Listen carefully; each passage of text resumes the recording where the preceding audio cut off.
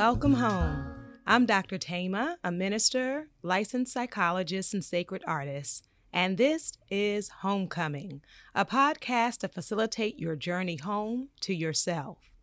While I will provide weekly inspiration and mental health tips, this podcast is not a substitute for therapy. I'm so excited you're on the journey. If you want to request specific topics or share your progress, email me at homecomingpodcast@gmail.com. Also, after you listen, be sure to like, subscribe, and share. Let's begin. And on today, we're going to discuss healing resentment. Before we get into today's topic, we have vows to share. For those who may have missed it in episode 2, our homework was to write vows to ourselves. And if you are open to sharing them, you can send them to homecomingpodcast@gmail.com. Today we have vows from Tracy, who has given permission for me to share her beautiful vows. And they read, "Little girl, I have no idea when or where I lost you, but I extend my sincere amends to you for doing so. I have had a longing forever and have gone into the depths of darkness, not knowing all the while that it was you I so greatly longed for. I am 59 years young, biologically and physically, but honestly, I have no idea how old you are inside. My emotions and feelings were so suppressed that it stunted my growth emotionally and mentally. I can only take an educated guess that you are about 12 years old inside. You've carried so many burdens, so many wounds, and so many broken people on your back. Now it's time to release them to love. In God, to God Almighty, who is the only one who can heal them.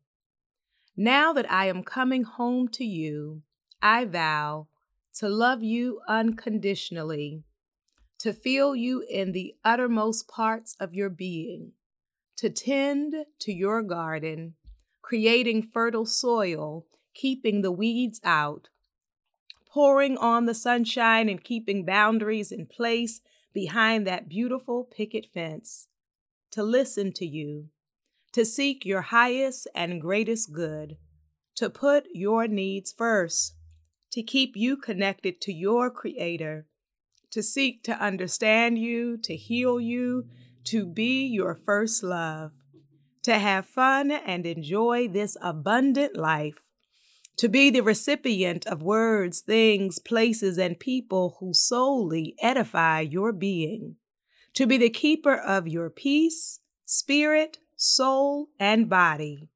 I acknowledge you. I see you. I receive you as the kind, loving, peaceful, joyful spirit being you were created to be. You are a masterpiece in the Master's plan. I love you forever." Oh, Tracy, yes, yes, yes. I love your vows, and I love you all divine timing and how we are talking about resentment today. And Tracy, in her vows, talks about people who she had to carry on her back, people who created wounds. And she says in her vows, now it's time to release them. To release them to love, to God Almighty, who is the only one who can heal them, so that she is no longer taking responsibility for healing other people, to carrying what they have placed on her, including themselves, but to free them. And she has in bold that she releases them in love. And I think it is a gift to ourselves to get freedom from deep, deep resentment. And I want to start off by saying that the resentment and the deep anger that you hold is often based in events that happened that should not have happened. In other words, some things are actually outrageous. And they're comes as a part of our healing, a recognition that things were not done in the ways they should have been done.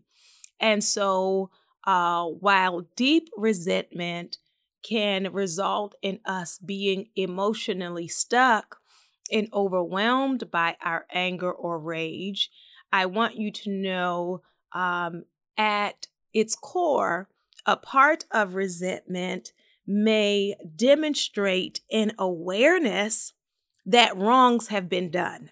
And for some of us, that may be growth because perhaps there was never acknowledgement from other people that what was done was wrong. And so that can heighten the resentment that not only was it done, but then it was denied, or if it was not denied, it was minimized, that people did not recognize the full weight, the full seriousness or severity or impact of their behavior. And so when we start to move with an awareness that the resentment is not only an acknowledgement, but now it feels like I'm stuck, I want us to consider the impact of that. Sometimes a deep resentment can keep us from coming home to ourselves, because when the resentment is deep and great, it can have a takeover spirit. And what I mean by that is we lose ourselves in centering the wrongs that other people have done to us. And so when all of my thinking and emotion and energy is consumed with rehearsing those events and the consequences of those events, it can disconnect me from myself, where I don't even have space to dream, to relax, to commune with myself or others, or as Tracy says, with God, because I have so much of my energy and time is consumed with wanting wrongs to be righted when that is not coming. That I have put my life on hold, waiting for people to own what they did, to acknowledge what they did, to make amends for what they did. And many of us are in circumstances where that is not actually happening. And one of the terrible things about it is often these people have gone on with their lives, right? Like they're not even thinking about it to the level that it has really floored us, or for some of us, dismantled us. And so we are left with those pieces. But when I am stuck in the resentment, all I can do is sit in the middle of my shattered pieces and feel the anger, right? The rage of who dropped me, right? Who threw this at me? Who broke my experience and my trust and my possibility? And while it is important to take space and time for our recognition and healing, we also start to recognize when it feels unmovable, when we are consumed by the anger and the resentment and feel stuck in it. So I invite those who have been wronged, which are all of us to varying extents, and that those wrongs had an impact in the moment and perhaps lasting, and feeling like those wrongs were never truly recognized or atoned for, that basically we did not receive justice, that we did not receive care and respect, and then we did not receive justice. And so that is a reality. And I invite those who are feeling stuck in that place and wanting to shift to first recognize that along with the anger may be some other feelings, but sometimes the anger is so great that we miss feeling or recognizing what else is present. I wonder on today if you can give yourself permission to acknowledge the hurt. I wonder on today if you can give yourself permission to acknowledge the disappointment. I wonder on today if you can acknowledge the confusion about what is this? What is this? And where do I go from here? I wonder if on today you can give yourself permission to feel the grief, the deep grief about what you lost and what was taken. I wonder if on today you can give yourself permission to feel the fear that you felt in those moments and the fear you have felt since. A part of our homecoming is to recognize the emotions that have been hidden from us but are underneath the surface. Some of us are more comfortable with our anger or resentment because it feels strong, right? To be enraged feels very strong. And for some of us, feeling hurt feels too weak, feels too vulnerable. And I would offer to you that all of it is a part of our human experience. And so it is not that we have to dismiss or erase the anger, but we want to just make room for acknowledging that the anger may not be traveling alone. That based on our growing up or our culture or our gender, some emotions are more acceptable.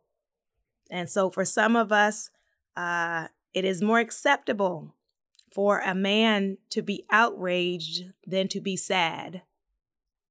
For some of us, being Black women, Indigenous women, women of color, that it is more culturally acceptable to be angry than to be disappointed. So I wonder on today if you can come home to yourself and tell yourself the truth about, yes, the anger and what else? Yes, the resentment and what else?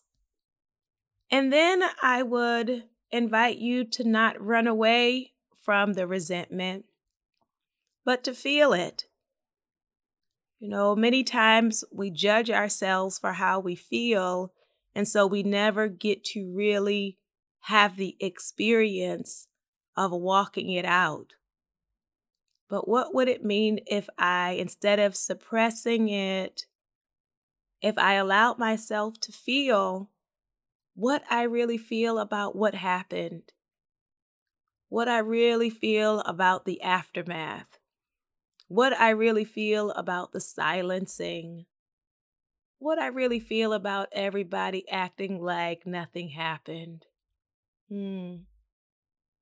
If I can feel the resentment, be present with my anger and my resentment without having to mask it, without having to justify it. It is just how I feel. And that is a part of homecoming, is when I can tell myself the truth and it doesn't have to make sense to anyone else. Anybody else might say, oh, you don't have a right to be resentful, or people of faith shouldn't have resentment, or all kinds of statements people have about what you feel. But the truth is you feel what you feel. Yes? So to give myself permission to acknowledge that I really have a lot of resentment toward them about this. And I've been carrying it in my body, carrying it in my mind, carrying it in my heart, carrying it in my spirit. And I recognize that within myself because you know what I realized? Some of you, when you saw the title and when I started talking, thought this episode wasn't for you. I think some of you thought maybe you could skip this one, but now we really come to some truth that we actually do carry some resentment. So I want you then to think about what are the ways that you can express it. You see, because the issue is not that anger or resentment in and of themselves are quote unquote bad or negative. It's what I do with it, right? So, what is the constructive way or the healthy way for me to express what I feel? And that may be writing a letter. That might be, and I don't have to send the letter, I can choose after. It may be sitting down and talking to the person if that feels safe or helpful to me. It may be dancing it out. It may be incorporating it in my prayer and meditation and visualization. And for some of us, if the resentment is around social injustices, it may be about being involved in activism, in protests, or if my resentment is about what happened to me as a child, I may want to get engaged in work that helps children and families. So what do I want to do to discharge what I have been carrying?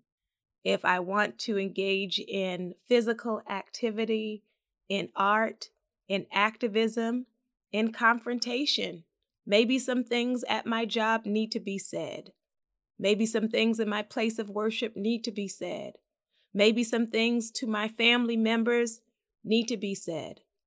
And so I would just say, whenever you're thinking about possible confrontation, to know if you're ready. First of all, is it physically safe to do that? Secondly, to know if you're ready, you cannot be dependent on them giving you a certain response.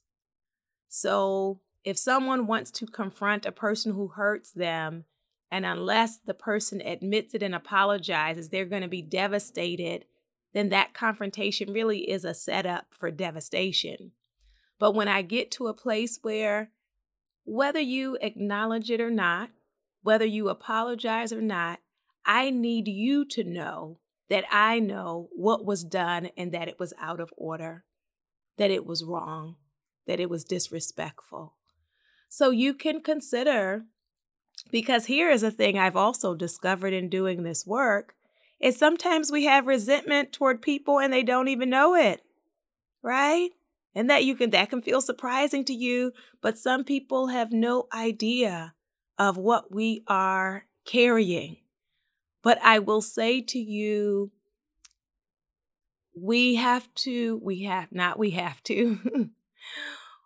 it is helpful for us to hold our healing in our hands. And what I mean by that is, I don't want to put the possibility of me healing in the hands of someone potentially apologizing or not, right? That if I don't get an apology, that I can never have freedom. That if I don't get an apology, I can never focus on my life, right? So I hold my healing in my hands, as unfair as that is, right? I may not have created this circumstance, this situation, this wound, but now it is in my hands. And along with thinking about how you want to express it or discharge it from a constructive or healthy place, it is also learning how we can relax and engaging in self-calming techniques. So that may be meditation, that might be yoga or dance, That might be stepping away from the computer and the television. It may be taking a meditation class. It may be going to a prayer group. So looking at listening to soothing music, yes, aromatherapy. So discovering practices that allow you to release the weight of the resentment, because resentment is heavy and takes up a lot of space. And so we breathe in and we exhale, and we breathe in self-compassion, and we exhale resentment, and we breathe in self-love, and we exhale the weight of resentment. I invite your soul to tell your heart, mind, body, and spirit, welcome home. Beautiful, beautiful.